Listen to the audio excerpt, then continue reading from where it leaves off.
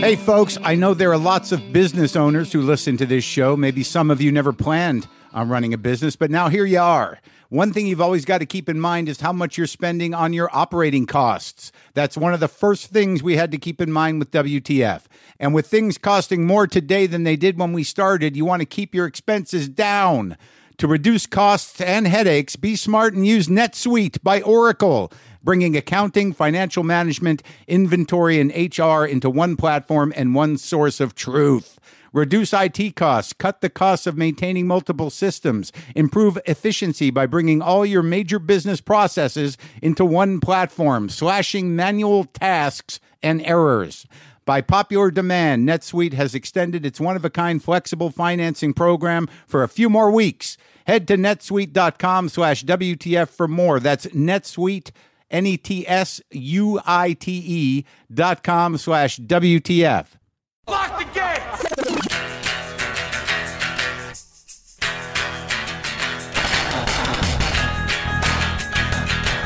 All right, let's do this. How are you, what the fuckers? What the fuck buddies? What the fucksters? What's happening? I'm Mark Maron. This is my podcast. WTF, welcome to it. You all right? Yeah, what are you doing? What are you doing for Thanksgiving? You keeping it tight? You laying low? You keeping it in-house? Like not people coming into the house? It's a weird thing that's happening on all levels in terms of how people seem to understand this virus. It seems kind of clear to me that they're figuring out how to treat it a little better, but that doesn't mean it's not a heinous, dangerous, erratic in terms of how it affects each individual bit of toxic viral contagion. And it's worse now than it's ever been. That's the odd thing. I mean, I think that's indicative of something. How's it going? Are you guys all right? I don't want the fucking virus. Today on the show, I talked to Johnny Flynn. He played David Bowie in the film that I'm going to be in. That's opening soon. I believe it opens on Wednesday, if I'm not mistaken. Yes, Wednesday, November 25th, in theaters and on demand. The film Stardust with me and Johnny Flynn. You might know him as a recording artist. He's got several records people enjoy, and he was in the movie Beast and in the movie Emma. He's on a television series called Lovesick. And I talked to him today.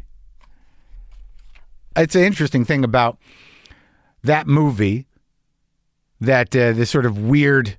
It's amazing to me what people get, how they direct their anger. You know, there was this immediate reaction to the initial promotion of this film from people who were like diehard Bowie nerds, worked up, upset that they didn't think David wanted a movie about him. They didn't think the estate didn't allow the music. But I'll tell you one thing about this movie. It's not a biopic. It's a little window into a period in time in David's life where he wasn't quite sure how he was going to do what he wanted to do, or who he was necessarily. It's an important crossroads in any creative person's life, if they're conscious enough to know they're standing there. And I don't think any of us really picture David Bowie as being insecure or unsure of himself, or not really knowing how to take the next step creatively, but we should. It's one of those things where if you look at all the different decisions he made about his own character and personas and this and that, It would, when did that start? How did that start? What was the decision-making process? This is sort of a very engaged, respectful exploration of that moment where David Bowie didn't know who David Bowie should be or who David Bowie was. It's called Stardust. It opens Wednesday, the 25th, this Wednesday, in theaters and in streaming. So enjoy that. And I know a lot of the holdouts, the Bowie loyalists who refuse to believe that somebody who had a 50-year career putting things out into the world, spreading himself out to be judged and criticized and appreciated and celebrated and demanding a certain amount of recognition and admiration and understanding, that anybody should sort of take that up and say, well, I want to understand more. I want to explore David Bowie in a piece of writing, a book, a record, a movie. Public people, public artists, especially great ones, are provocative. They're provocative to other artists who make stuff. This is one of those things. This is part of that stuff. Stardust is the name of the movie. But speaking of the plague and the fact that how things have changed, you remember how terrified we all were when it started and what we were doing? Washing boxes, leaving boxes outside, washing vegetables, washing our hands, not going inside places, running in and out of places. We learned a few things about the disease, about the spread of it, about, whether boxes were safe or how much we should clean things, surfaces and whatnot. But we've also learned since then that it's more contagious than we thought it was. And that masks certainly helps stop the spread or limit the spread of the contagion. But the bottom line is, whatever the case, however we saw it then, it's worse than it's ever been now. And people have slacked off because they've learned to live with the reality of it. But fortunately, most people have not had to learn to live with the disease itself. A great many people have had people in their families die or get the disease, but most people have not gotten the disease, and that is slowly changing, but the attitudes are not. I don't know if it's entitlement, self-centeredness, a lack of empathy, or just giving zero fucks. But the reality is this: you don't know what it's going to do to you when you get it. There are people that assume, hey, I'm healthy. Doesn't matter, really. It may. There are people like, well, Trump got treated with it. You can't have that treatment. But I'm guilty of it. This is the fucking problem. I'm guilty of it. Nobody can guarantee your safety if you're going to do things. You have to decide. You have to take your calculated risks that help you maintain your sanity. You don't want to lose your mind or get suicidal because of the fear of disease, but you do want to take care of yourself. But my point being is that people want to continue doing things they want to do. And they want to at least start doing things they want to do. And businesses want to start making their services available to people that want them. Whether it's a restaurant, whether it's a comedy club, whether it's a movie production, they're putting the risk on the individual. The people that are providing services, they know that they can't guarantee your safety. Nobody can guarantee anybody's safety, really. So it's on you to decide. So make sure you're straight with your mind and your heart in terms of the decisions you're making. And also you have to remember that it's not all about you. That seems to be a very difficult thing for people, not Americans, just people, myself included. I'm inconvenienced. I'm making a choice to take a risk because I want to be able to do certain things. What if that puts a lot of other people at risk? I'm not going to do that. I'm not going to do that. That's not who I am, but you will if you do this. I don't know, but I'm not going to. It's a reality. All right. Okay. I know. That, I think, is what's at the core of most people's behavior right now and most people's rationalization and justifying. You poke at it just enough and you'll get like, I know. It's dangerous. I get it. Look, we're all angry, man. It's important to take care of yourself, but it's important not to kill people with your lack of concern or irresponsibility. I meditated this morning. I tried that out. It was a sit, guided meditation, and I did it. I did what they told me, so I did it, and I'll do it again, and I'm going to keep doing it. Okay, I've made that decision. What a great, finally, I'm doing something proactive, something people have told me to do for years that could make a difference in my life. Why do I fight that shit? Also, another word about Thanksgiving. Don't look a gift horse in the mouth. Is that what this is? Everybody who complains about their fucking families nonstop over the holidays, you don't have to go. You can just say, I can't because I don't want to die or kill you. So stop asking me to come. You know I shouldn't. I know. All right then, Mom. Just tell Dad, look, I love you, but I'm not going to be there. And then you hang up that phone and go, oh my God. This is a gift. It's a gift. So Johnny Flynn is in the movie Stardust with me, plays David Bowie in his Man Who Sold the World period. The movie opens this Wednesday, November 25th in theaters and on demand. And I met him on the set, and this is the first time we've really talked since we've done the movie. So this is Johnny Flynn and me talking. Sometimes I wish I paid more attention in school, or in some cases, any attention at all. There are probably a lot of things I could have gotten more out of, like literature, and now it's probably not in the cards to go back to school and study the classics. But luckily for us, there's a new podcast called The Foxed Page that dives deep into the best books of all time. This is basically like the best possible college English class, but more relaxed and fun. No pressure of grades or needing to prepare something to say in class. It's only the books you want to read and know about, presented by best-selling author Kimberly Ford. Everything from Cormac McCarthy to Madame Bovary, from classics like Frankenstein to modern hits like Lessons in Chemistry. I love Ireland, but I missed the boat on James Joyce. The Foxed Page has a 3-part series on Dubliners, and that's a pretty great starting point. Want to get the most out of what you read? The Foxed Page is for you. Get it now wherever you get your podcasts.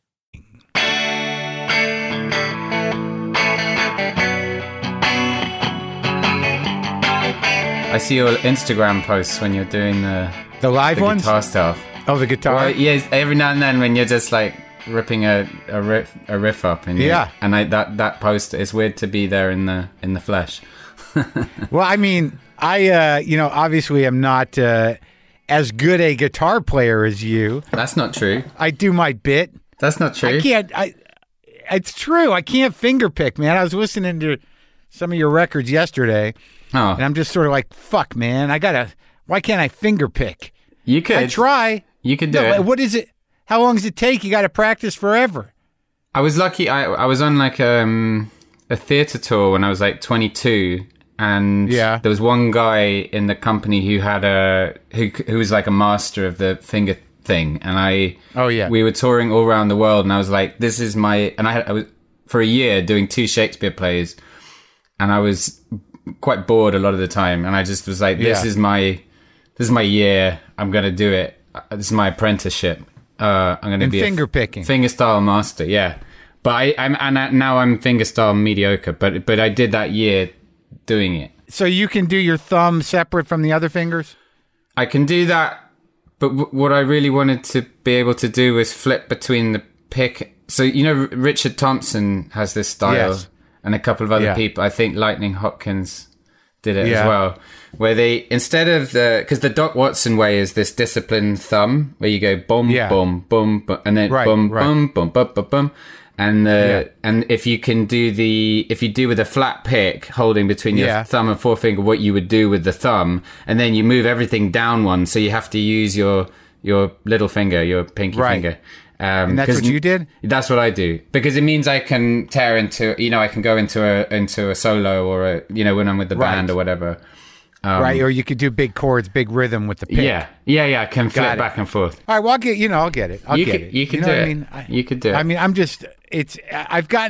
can do it a little bit, and I'm a little better, but not that style. When we jammed in wherever that was, Hamilton, Hamilton, Ontario. Yeah, we were in the studio in doing all the car stuff. Right. Yes. Right. And it was like a refugee bunker. There was Everyone could hear us. Right. And I was really blown away by. I thought, shit, I can't keep up. So. Oh, come on! No, come on! No, That's very nice. You were great. You were great. That's why I'm talking about Peter Green for fun. It's like spreading the gospel of Peter Green. You sowed a seed there. I was listening to him today, thinking about you, but you know, that's gone really deep actually. And now I'm like a evangelicist for tone, and he's the tone master, right?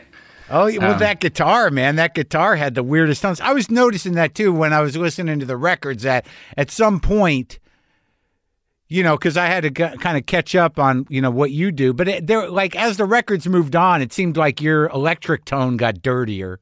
Yeah. But that was before the Peter Green business. Yeah. I was always into that stuff. And to be honest, I think my blues, I was a little bit sniffy about like Chicago blues.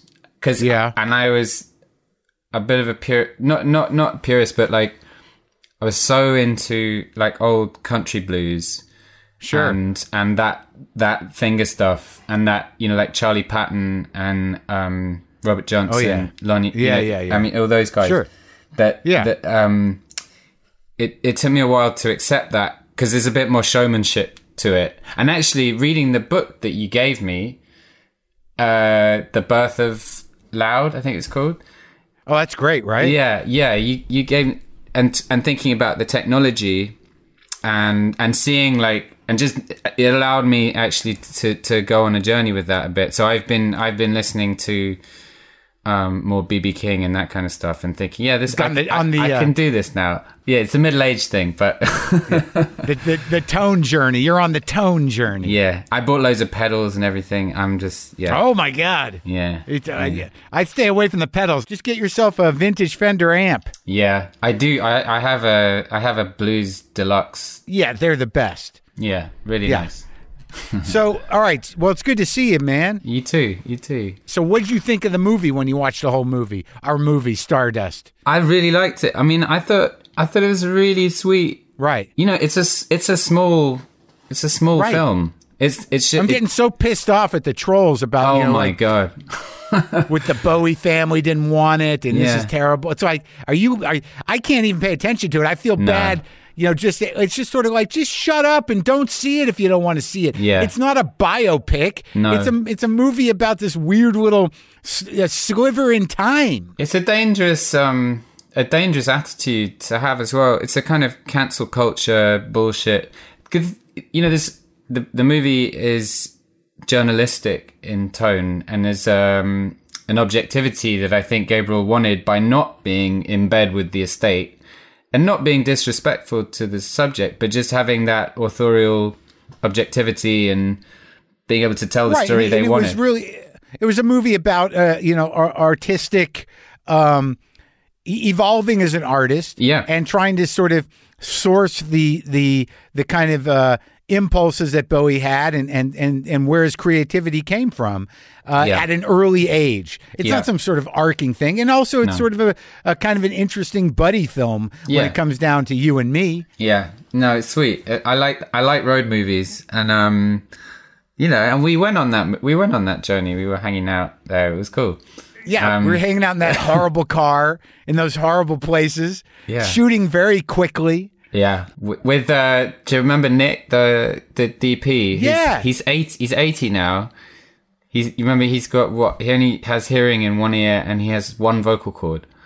It was crazy. The 80-year-old DP running around, but he's like the real deal, man. He shot John Lennon and all that amazing stuff. Yeah, he can make it look like the real thing, which is all of that is, I think, what makes it good. And it's. I was surprised how good it looked, dude. Because when you shoot something that quick, I'm just sort of like, are you sure you got it, dude? Yeah. Are we good? Yeah. Are we moving on here? I know. I think Gabriel held. And you did a great job. Thanks. I was talking to somebody. I said, "Yeah, if I squinted, I could. You know, he looked like Bowie totally. If I squint, it was like everything was there." Chubby Bowie. I didn't do enough coke. Well, that's good. How many kids you got now? 9? Yeah. I 3. I was going to apologize. It's funny, something that's been bugging me. You know, the day they came to set, and I don't know if you remember this, but I thought about it afterwards. We were having lunch, and I was like, you were sat on the table, and we were coming into the room to find a place to sit, and you were there on your own in the table.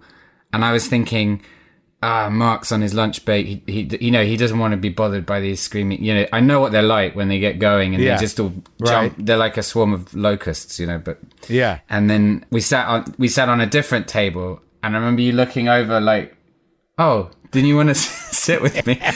And I felt, and then I said afterwards, like, oh, I'm sorry we didn't sit with you. And you were like, oh, it's all right. But I knew that actually in that moment, I thought, oh, he would have been okay with it. And I wanted to say it was only that I was trying to protect you from my maniac children. Well, I am so glad you brought that up, because I've been carrying that resentment for months.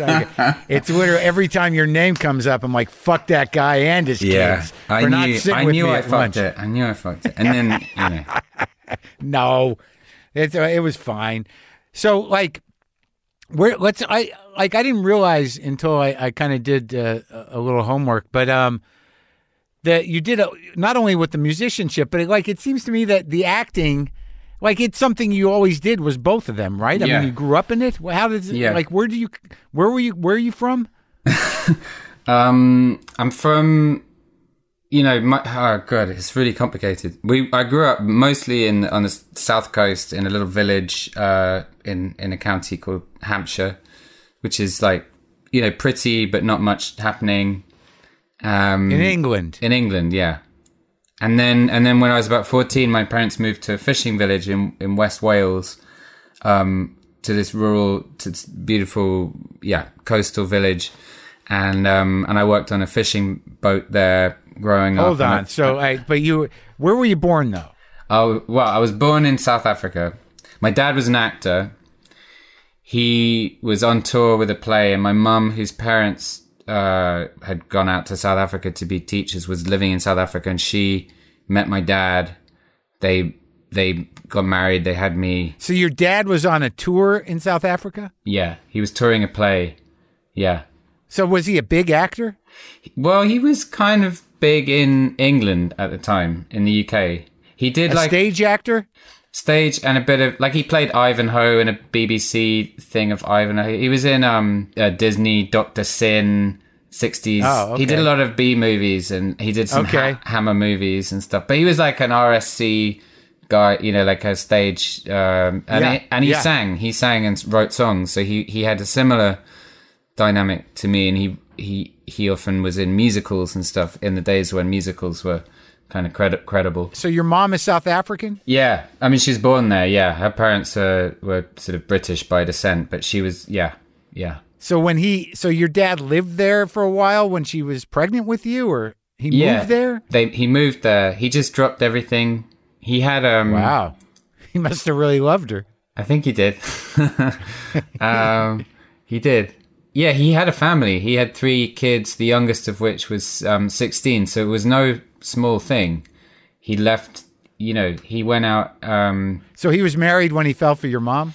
He was, but they were sort of, my understanding is that they were sort of separated, that they kind of gone their own way. And she met somebody, the first wife met somebody at the same time, who was actually my dad's friend. And I'm very close with them.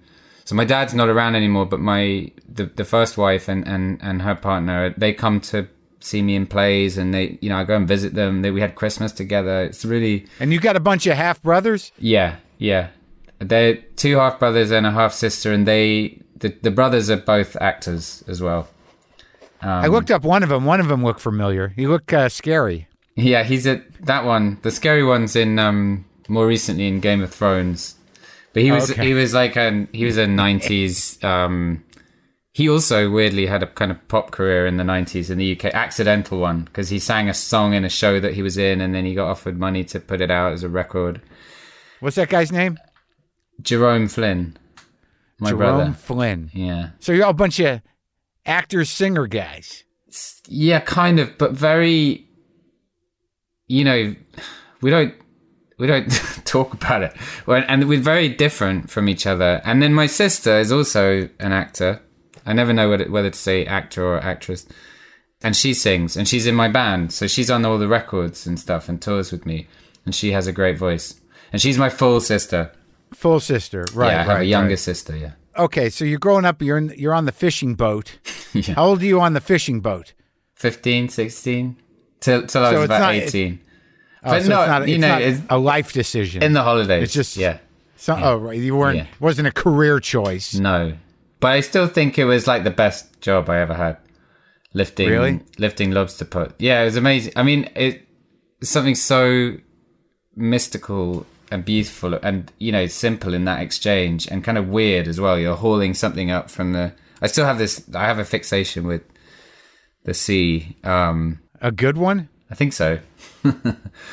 I don't know. No, I mean, I'm terrified of it. Like, like you're about to say you don't know what's going to be in the cage. I'm like, yeah, exactly. I just assume there's massive monsters under the sea, and there they're are. generally, if I'm in the sea, they're nearby in my mind. That we're just a few feet away from some giant monster that is going to reveal But itself. wouldn't you rather that they were there than they're not there? Do you know what I mean? It feels like that's... Sure, I just don't need to be near them. Okay. I'm happy. Okay. The sea can be filled with monsters, which it is.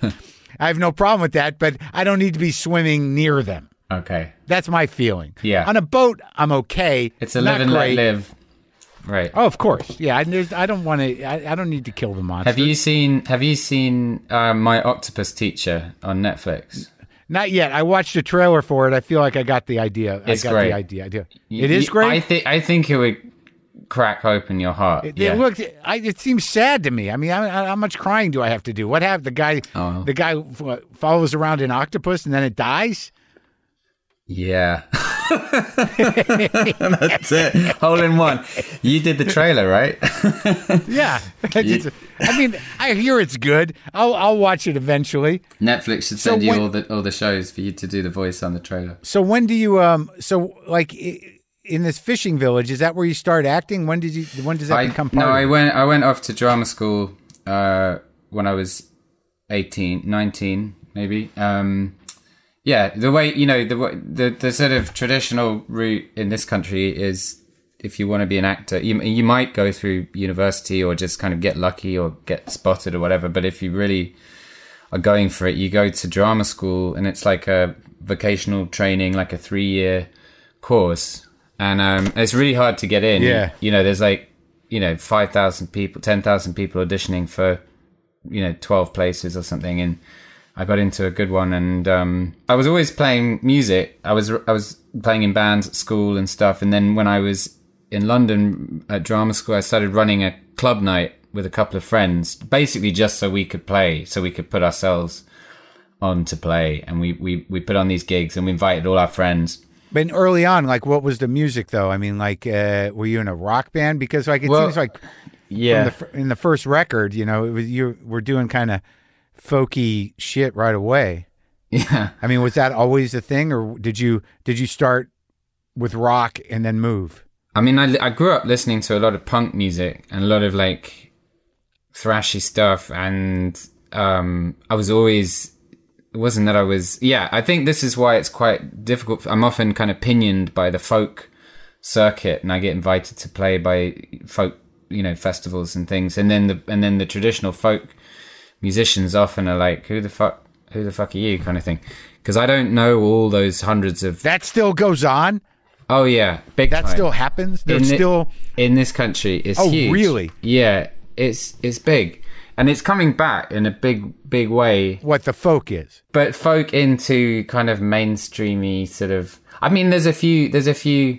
I find it really... I always hated being called folk, because it had this connotation of like, I don't know, just something kind of really naff. And I liked people like Billy Bragg who had that energy, and they knew that the folk idiom was just a way of, raging at the political system. So you're listening to punk rock, and then the first bands you're in, what's the angle? More Billy Braggish? Well, what happened was, around that time in 2004, 2005, when I first started playing out live. When you're in drama school? Just, coming out of drama school. Yeah. So you're playing, you're in drama school, but you're also playing guitar at that point. Yeah. And you've got guys you play with, and you start to run a night where you guys can jam. What are you guys mostly playing? I mean, it's more like rock band stuff then. It's like kind of jam band. Rock band, right? Jam band, yeah. Good. So then you're going to drama school. Now in drama school, what do you do? Like, what's the program? You learning Shakespeare? Is that what you do? Yeah, because this is like it's basically high school, correct? Or no? No, or it's college. It's college. Yeah, it's after high school. Yeah, it's university, college. Yeah, and the training is mostly Shakespeare. You have a Shakespeare class. You do a lot of Shakespeare plays, but you do movement and like it's kind of a bit wanky. It's a bit up itself because everybody takes themselves very seriously. There's this whole kind of concept of there's a cliche about breaking you down and you do acting exercises where you stare into a mirror for 10 hours and you do trust exercises and all this kind of stuff. Oh, you do that kind of stuff along with the classical stuff? Yeah, and then classical stuff. And I think the English sort of theatre sensibility is that stuff is intertwined. And if you're really rebellious, then you're reading books. I was reading interviews with Stella Adler and like that's sure, that's kind of even though that's like 50 years ago, that's avant-garde in like English drama schools. And because they're not method. They're more classical. Not so much. Yeah, they're quite proud of that as well. They think that that's the route generally. But we also had some interesting directors who would come in. They would expose us to these kind of individual, minds and creatives who would just do their thing, and that was cool.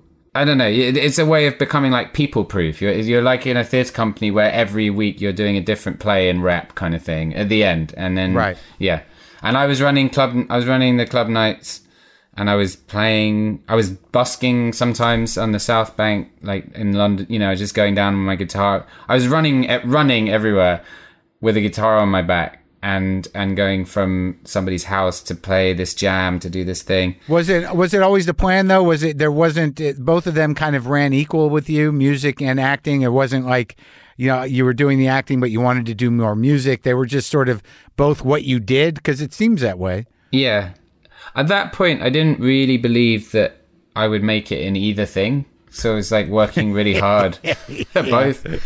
And I really wanted to take acting seriously because I'd been a music scholar at school, which meant that I'd been playing a lot of classical music. So I had a good sort of good chops for like theory, and I played violin and stuff like that. Oh, you can read music and play violin? Yeah. Is that you playing the violin on those early records?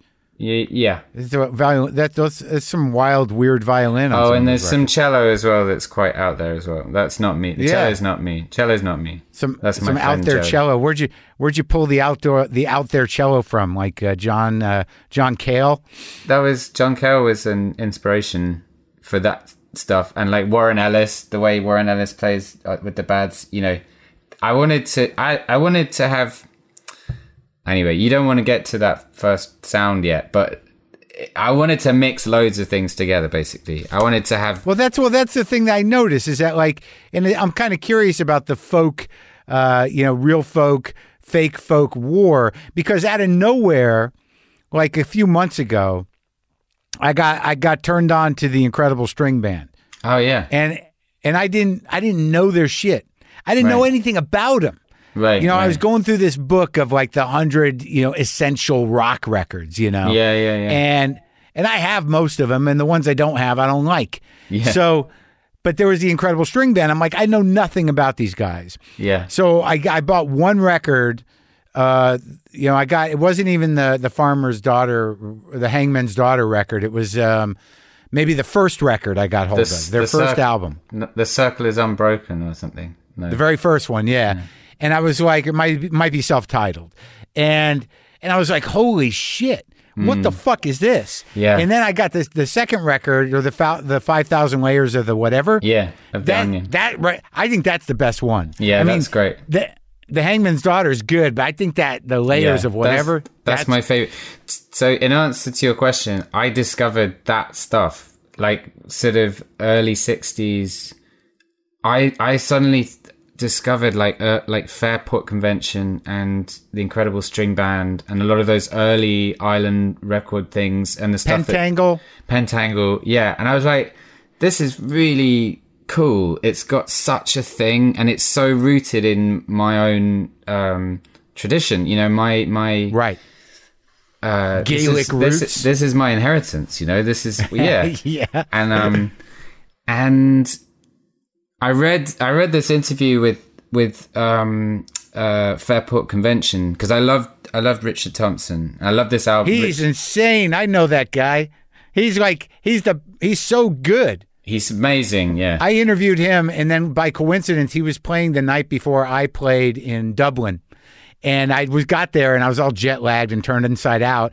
But I went down to the venue because he was playing there, and I had just interviewed him a few weeks before, so he actually knew me. He had a frame from me. Oh, cool! And I was able to hang out with him backstage. But I'd never seen him live before, and man, he can turn a guitar inside out, dude. Yeah. Well, it's his picking style that I copied. Right. That's what I went for. Right.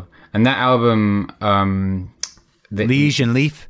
Yeah, well, Legion Leaf, that was huge for me. But the stuff he did with his now ex-wife, with Linda. Oh, the Richard and Linda albums? They're the best, man. They're so good. And I know that stuff's all quite spread out, but when hearing that stuff, you go, this is rooted in something that I have a right to play. You know, these songs are influenced by certain scales that are in my idiom, you know, they're just in my bones through my, you know, where I'm from, and I grew up playing where exactly? Well, Britain or Ireland or what? Yeah, my dad was sort of Irish, but my grandfather, my mum's dad was Scottish, my mum's mum was Welsh, right, and my dad's mum was a Cockney, like a proper kind of Londoner. And so you felt like it was historically appropriate in that, you know, you lived and breathed this stuff somewhere through your genetics. I was looking for some authenticity, some sense of belonging. Right. And I'd been, the big thing, I said I listened to a lot of punk and stuff growing up, but the big thing for me was Dylan, like huge. Like, I'm a disciple of Dylan, and everything that led me to, you know, whether it's like the Paul Busfield blues band he's a Jew from Minnesota, but okay. No, that's what I mean. But I'm like, I want to go as deep as that, but I can't just rip off Dylan, so I have to be who I am. And then he ripped off everybody. If you ripped off Dylan, you'd be ripping off everybody. I've since figured that out, but isn't that beautiful? That's amazing. It's cool. Yeah. And Bowie was the same. He just smashed all these things together, and it was and it became its own unique thing. Right. And that's the story that we told, which is cool. Just to round back to that. To bring it back. So it was the kind of those kind of psych folk and rock folk bands of the mid to late 60s that kind of blew you away. I could see that, man, because I'd never heard. You know, I just got a Pentangle record, and I found them. I thought they would be a little boring, but I just got my first Pentangle record after getting all of the fucking Incredible String Band records, and they're equally as interesting, because the thing I liked about the Incredible String Band is that they were using bizarro instruments, you know, international instruments, but they weren't showcasing them. They were just integrating them. Everything sort of had balance. It wasn't like, look, it's not like Brian Jones on the sitar. It was like they honored the sound and integrated it into something that felt very loose, but had a lot of space to it, but hung together so beautifully. It was almost like each one of those records is some sort of, you know, kind of miracle of unity. I don't know how they do it, but it doesn't feel like it sounded a lot of times like they were really playing all at once, and there wasn't much separation. Yeah. Oh man, when I first heard I've had like spiritual experiences listening to the Incredible String Band. It feels like an acid trip without taking acid. It feels like it's that what you just said. It's the looseness, and they're just It's like their hearts are like searching for something together. It's like it's exquisite, and it's crazy, man.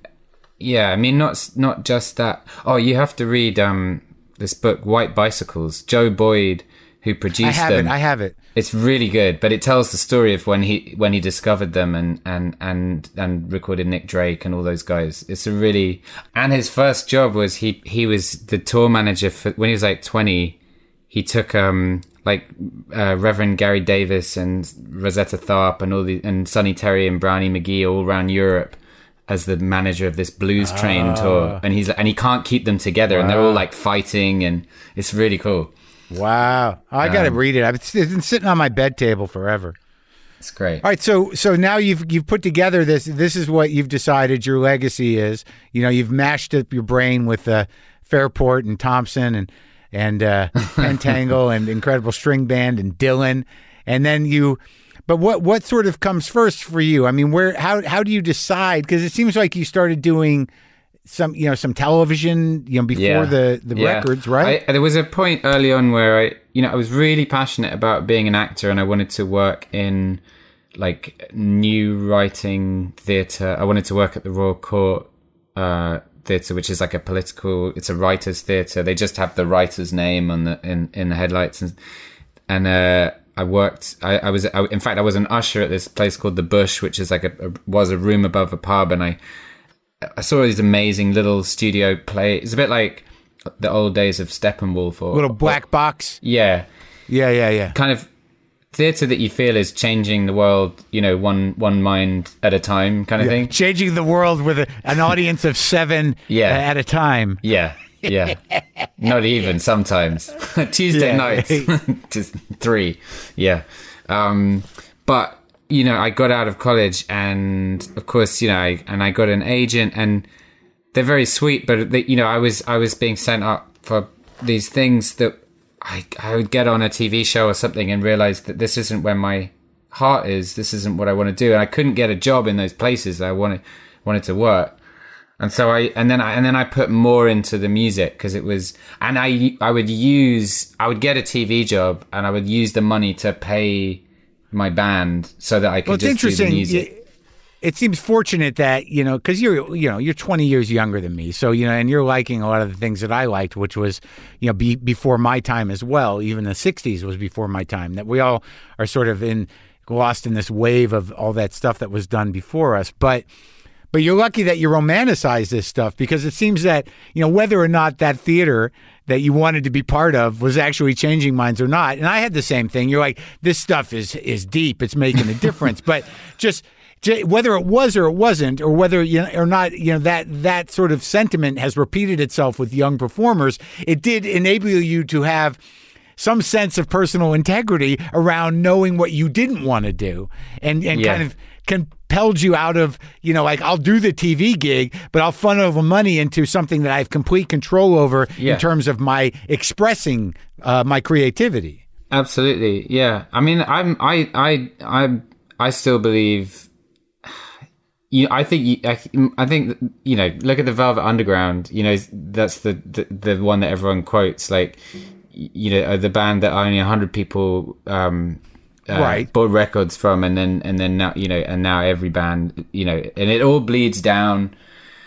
I just think, I think when you really invest in stuff with integrity, it pays dividends, like on a global scale. Even if you only play that show for 3 people or whatever, I don't know. I think if you apply that to everything. Sure. I think that's true. And I think that, I've definitely done my share of shows for nobody.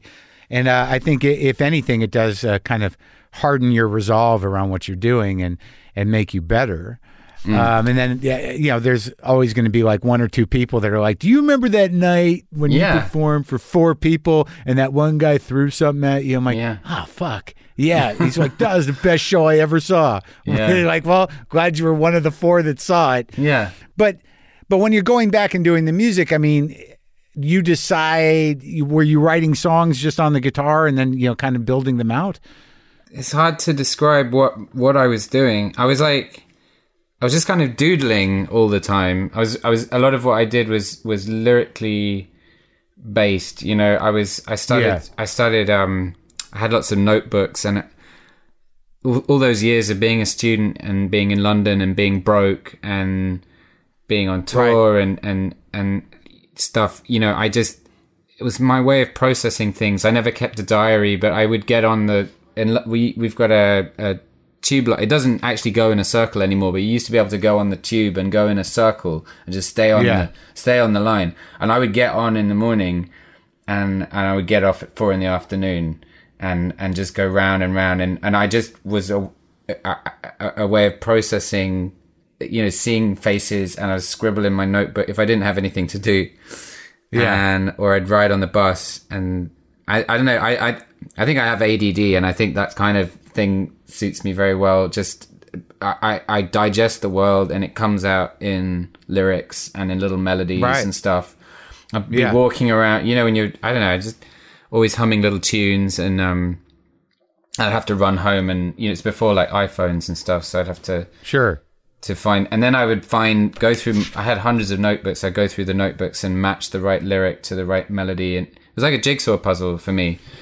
And I was listening to so much music and collecting music because it was all still kind of CDs and stuff, almost. It was that verge of, I really hated when the digital thing came in, because I was so proud of these boxes of CDs that I would carry around.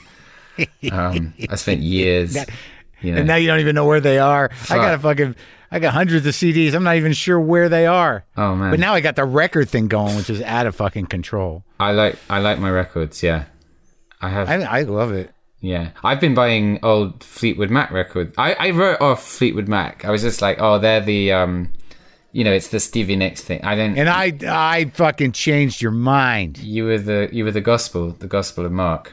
So now you got all those Peter Green records. I do, and they sound so good on the vinyl. I have, Do you know that song? I think I played it for you, man. Have you listened to that? Jumping at Shadows. Yeah. Oh my god! I listened to the original one. Did you know that the guy who wrote it was kind of a British, kind of an odd British performer, and I just now I forget the guy's name now. Do you know it? No. Hold on. Because he's kind of his own weirdo. But there's a live version that's really... That's the best. That's the only one there is. Yeah. But the guy's name is Duster Bennett. Right. And I went out and got a Duster Bennett record. He's kind of like this dude. He's almost like a one-man band guy. And the weird thing about him, I think, John Mayall produced him. Let's see... yeah, he was a virtuosi chord. He's like a one-man band. Wow. And he plays a guitar, drums, and harmonica. And it's his song, dude. And like, if you listen to this, it's one of those moments you're going to listen to it and you're like, oh my God, Peter Green fucking lifted this guy's vocal styling. Right. Like, this, I don't know what this guy was or what place he had in the world. Sounds but like Dick Van Dyke in Mary Poppins. Right. But it was, it was like, you'll see it. Like, you're like, who is this weirdo? And I don't know much about him, but I know that Jimmy Vivino said it's a Duster Bennett song. And then I went and got some Duster Bennett music, and he's like totally his own thing, but you can completely hear his total influence on Peter Green. Okay, cool. I'm going to check it out. Duster Bennett, dude. You're going to be like, oh my God. You changed my life again. Well, I just found it, man. I don't know why it took me so long to check it out, because I just love the song. So cool. I wanted to hear what the original thing sounded like. I don't think there is no studio version of that, of Fleetwood Mac doing it. Is there? I haven't found one. It's only the live one that I know of. Yeah. That guitar solo, man. Jesus. Yeah. No, he's great. And B.B. King said he's the only one, the only white guy. Yeah, that made him weep. Yeah, that made him cry. So, like, how do you feel about Shakespeare? You good with it? Do you get? Yeah, I mean, like, did you do a lot of Shakespeare? I love Shakespeare. Yeah, I did a lot. I did. Early on, I did that tour when I was It was kind of writing the first album, the finger picking tour. Yeah, the finger picking tour, and I loved it because I say I was bored. I was never really bored. It was like I was the youngest one.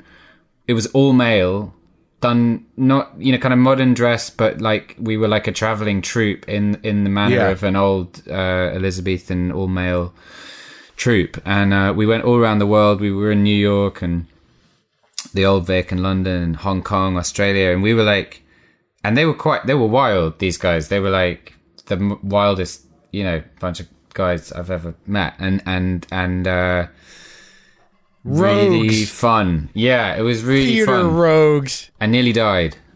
But I loved. How'd you nearly die? From boozing? Yeah, I won't go into details. They played hard, and they were putting you through your hard. paces. Yeah. They were like, let's see what this kid's made out of. I found some pictures. I found some pictures of that tour recently, and I thought, fuck, if anyone sees these, they're just like, it was quite debauched, but like, not in a, morally bankrupt way, just No, I get it. Like, yeah, 12. I mean, the funny thing is like, you could have ended up one of them, and you didn't. No, but I know some of them still. They're really, anyway, I can't. But then I'm not saying they're bad guys, Johnny, but you know what I'm saying. It's like, you get taken through the paces, and either you're going to get a monkey on your back or you're not. You had higher ambitions, my friend. Well, the boozing and the English theatre thing is quite a they go hand in hand. They have bars in the old rep companies. They have bars in the side of the stage. You used to be able to go get a pint while you wait for your cue or whatever. And anyway, they were straight out of that canon. And then at the end of that tour, I got a record deal. I was in New York. I got this call, and Universal wanted to sign me for a 5-album deal to Mercury, which is the same label. I just realized that I worked for in the movie. That Bowie, that you worked for. So I was signed to Mercury for 1 album, and then they promised me the world, and then they took it away, and they were really cowardly. Actually, they were kind of. So you did the first album with them, Alarum? Yeah, I did that album. I think they were a bit shocked at how much I went into the oldie folky thing. They were like, "Where's the drums and the radio hits? Where's the pop song?" Yeah. So that, but also it was the 2008 crash, and the downloads was killing the industry, and also Razorlight was the big out band on the label, and they bombed. Their last album bombed. So they were like, having said, you're a career artist, you could do whatever you want. They said, okay, now give us 5 radio hits. Here's, £5,000. You have to demo 5 radio surefire, A-class bangers. Otherwise you're out. And I think I just handed in like the sound of like dogs farting, like on purpose. I just got out of the deal, basically. Rebel. Fuck you, man. I'm not playing your game. It didn't suit me, and I just was like very happy. It was a very uncomfortable thing for me, actually. I mean, you know me, I'm kind of shy. And I felt like they were pushing something that I wasn't happy with, and I don't know what they wanted from me. Anyway. But how did that record do, the first record? Well, it sold, considering there were no record sales at the time, it sold like, I don't know what the sales are now, but in that first year it did like 50,000 or something. It was pretty good.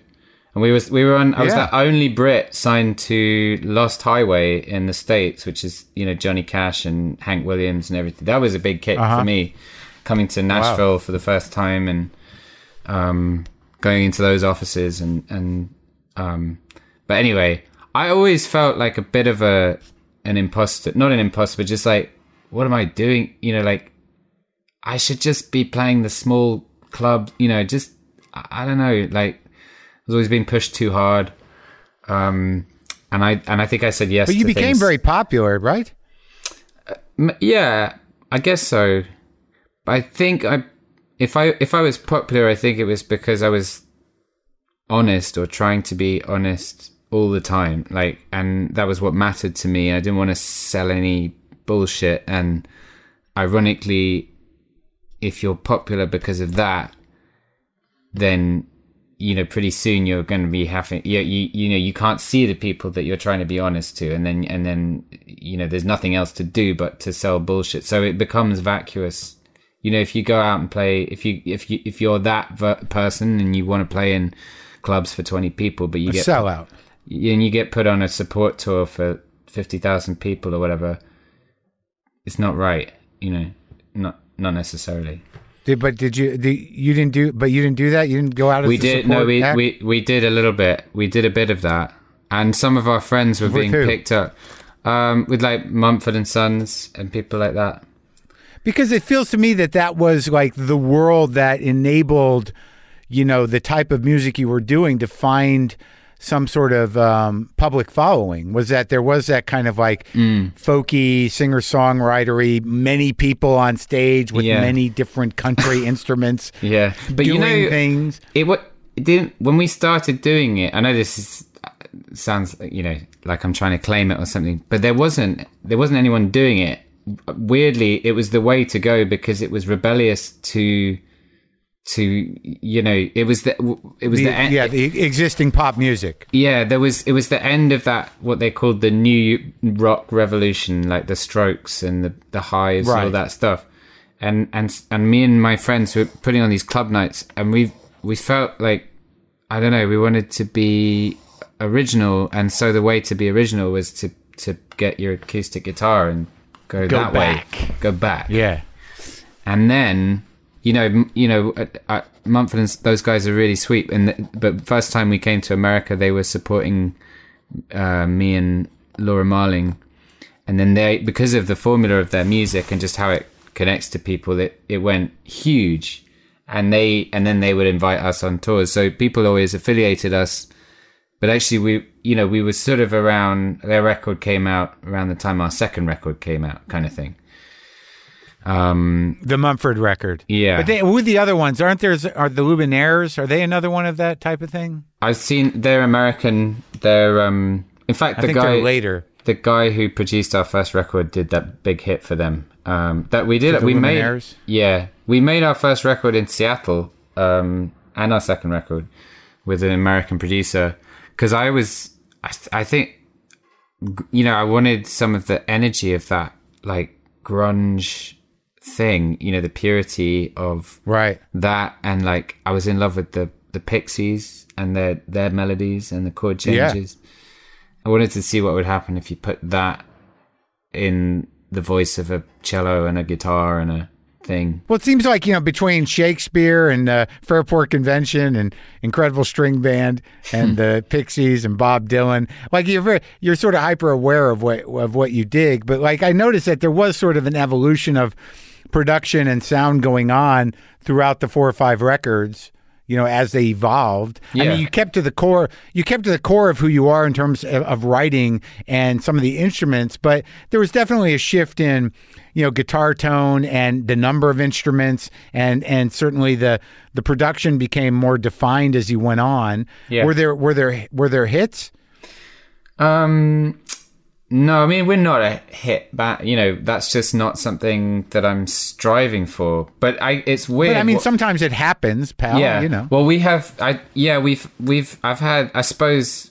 Oh, I get a bit like awkward talking about it, but that certain songs have become like radio favorites. Like the other day, I was in the kitchen, and so I wrote a song which was used for the theme tune for a show which was popular here called the Detectorists. And I wrote this song, and it's played on the radio like all the time, and maybe once or twice a week somebody will come up to me or tap me on the shoulder or write to me online and say, "We're getting married in a week, can you come and sing the song?" Or "We're going to play the song." Anyway, how often do you go to a wedding and do the song? Never. I feel like that's a floodgate. I don't want to. Yeah. For you, you also said something that stuck with me when we were working together, which was, I was a bit washed up with playing live at the time, and I was telling you about it, and you were like, it's really simple, just do something new every time. Do you remember that? You said do something that scares you, and you said that every time you're working, you're doing a movie in a different town or whatever, you book into the local comedy store and Right. you do a bit, and Yeah.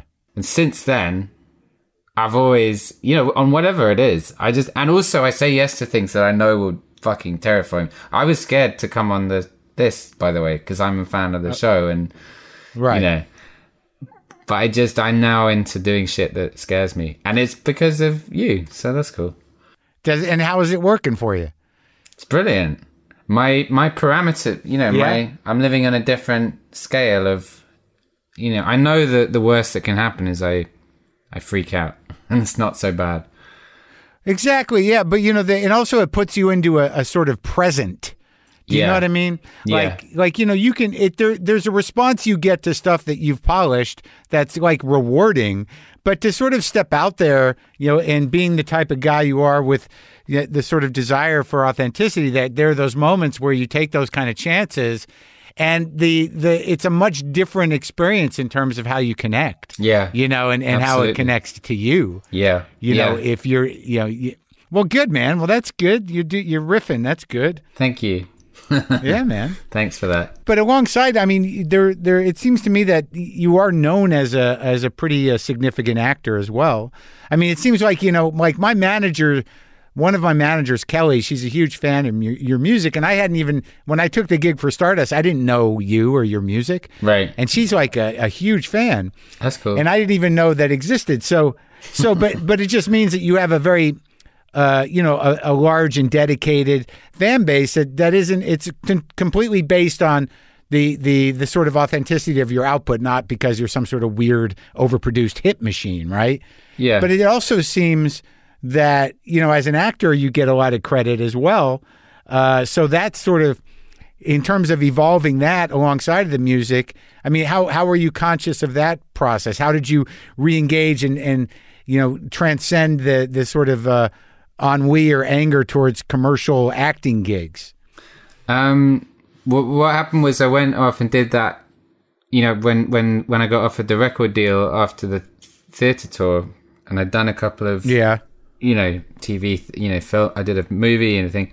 None of it was particularly satisfying for my soul.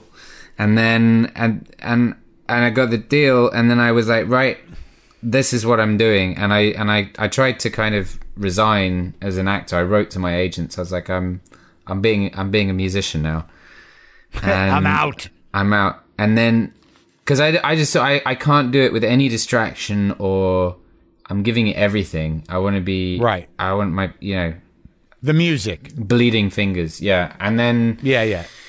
I did it for like 4 years or 5, we did 2 records, and we toured. I was like on tour solidly, and making the records, and we went all over the world. We had an amazing time, and my band, it felt like, you have to work so fucking hard as a band starting out. We were in a bus together, driving ourselves. Sometimes when we went to America, we'd all be in like one car, with the drums like this. And driving coast to coast. We did that like 8 times, and then it was amazing, but I was so exhausted, and I still had that inclination to tell really good stories, and I loved doing theater, especially. And then out of the blue, I got and also you had a family, right? By this point, didn't you want to stay home? No, I was about to have a kid. I didn't have a kid yet. I was on and off with my now wife, being mid-20s, and then I got an offer from the Royal Court, which is this theatre that I was telling you about that I wanted to work at, and it's the only place I ever wanted to work. And they gave me a great job in a play with Juliet Stevenson called The Heretic, and then my wife got pregnant, and it's such a small theatre that there's no understudies, and they were like, the baby was due in the last week, and you have to sign this contract so you're on stage every night no matter what. And so I had to agree with her that I would potentially miss the birth of the baby. Anyway, I did the job, and I didn't miss the baby. You made it for the birth? I made it for the birth. But then, okay, so the shift to the acting was primarily, you started a family, you were exhausted from, touring too much, and you got a great opportunity with a theater that you respected. And from there, it just kind of grew out, I guess, huh? Kept going. Yeah. And at that point, I was, I guess, being offered the kind of jobs that I always wanted to do. And it was a lucky thing. I got to a place where I was like, well, it's either going to happen or it's not. And it kept happening. And so you got opportunities to do more Shakespeare and then the movies. And I guess that movie Beast is the one that really was a huge deal, yeah, people right? like that film. I think it was because, I don't know. It was Jesse was amazing, who was in it with me. And it was this director, Michael Pearce. He'd spent about 10 years developing the story. And anyway, shit like that. This is what I dreamt of all along. I think it was because I looked too young when I was 24 to play anything interesting. I looked like a 15-year-old. So I had to look like a 25-year-old as a 30-year-old, and then it got now you're good again. Well, it seems like you're aging well. You got a nice family going. I was excited to do the movie with you. I'm glad that it's coming out. Yeah, me too. I'm glad that the trolls have they're all watching the election now. They stopped. It'll you know what? It's like it doesn't matter. It was it ultimately, and I got to be honest with you, a lot of them will see it. Yeah. They're not going to be able to help themselves. Yeah. So fuck them. Yeah. No, exactly. But the thing I want is, because the trailer and maybe the name starred, I don't want the people to have the wrong impression. Like, the trailer sets it up like it's this big bombastic, accompaniment. It's a bad trailer. And the music, none of that music's not in our movie. Yeah, but also, it's just that people are missing the idea that it's a small story about a guy wrestling with some demons, afraid of becoming like his mentally ill brother, and trying to sort of figure out who he is. I mean, it's really, that's what it's about. Yeah. It's not like some big Bowie biopic. But look, once it gets reviewed and once people see it, that word will get out. And I'll try to make that clear tonight when I do Fallon. Cool, man. Yeah, nice one. It's really good to see you. Great to see you too, man. Yeah, keep in touch. All right, buddy. I'm gonna send you some of the new stuff I've been doing. It's completely different. It's not the oldie folky stuff. Oh, good. Yeah. More tone? Is this the new tone freak? Loads of tone. Johnny Flynn? Loads of tone. Okay, yeah. buddy. All right. Thanks, man. Yeah, lots of love. Thanks, Mark. Bye.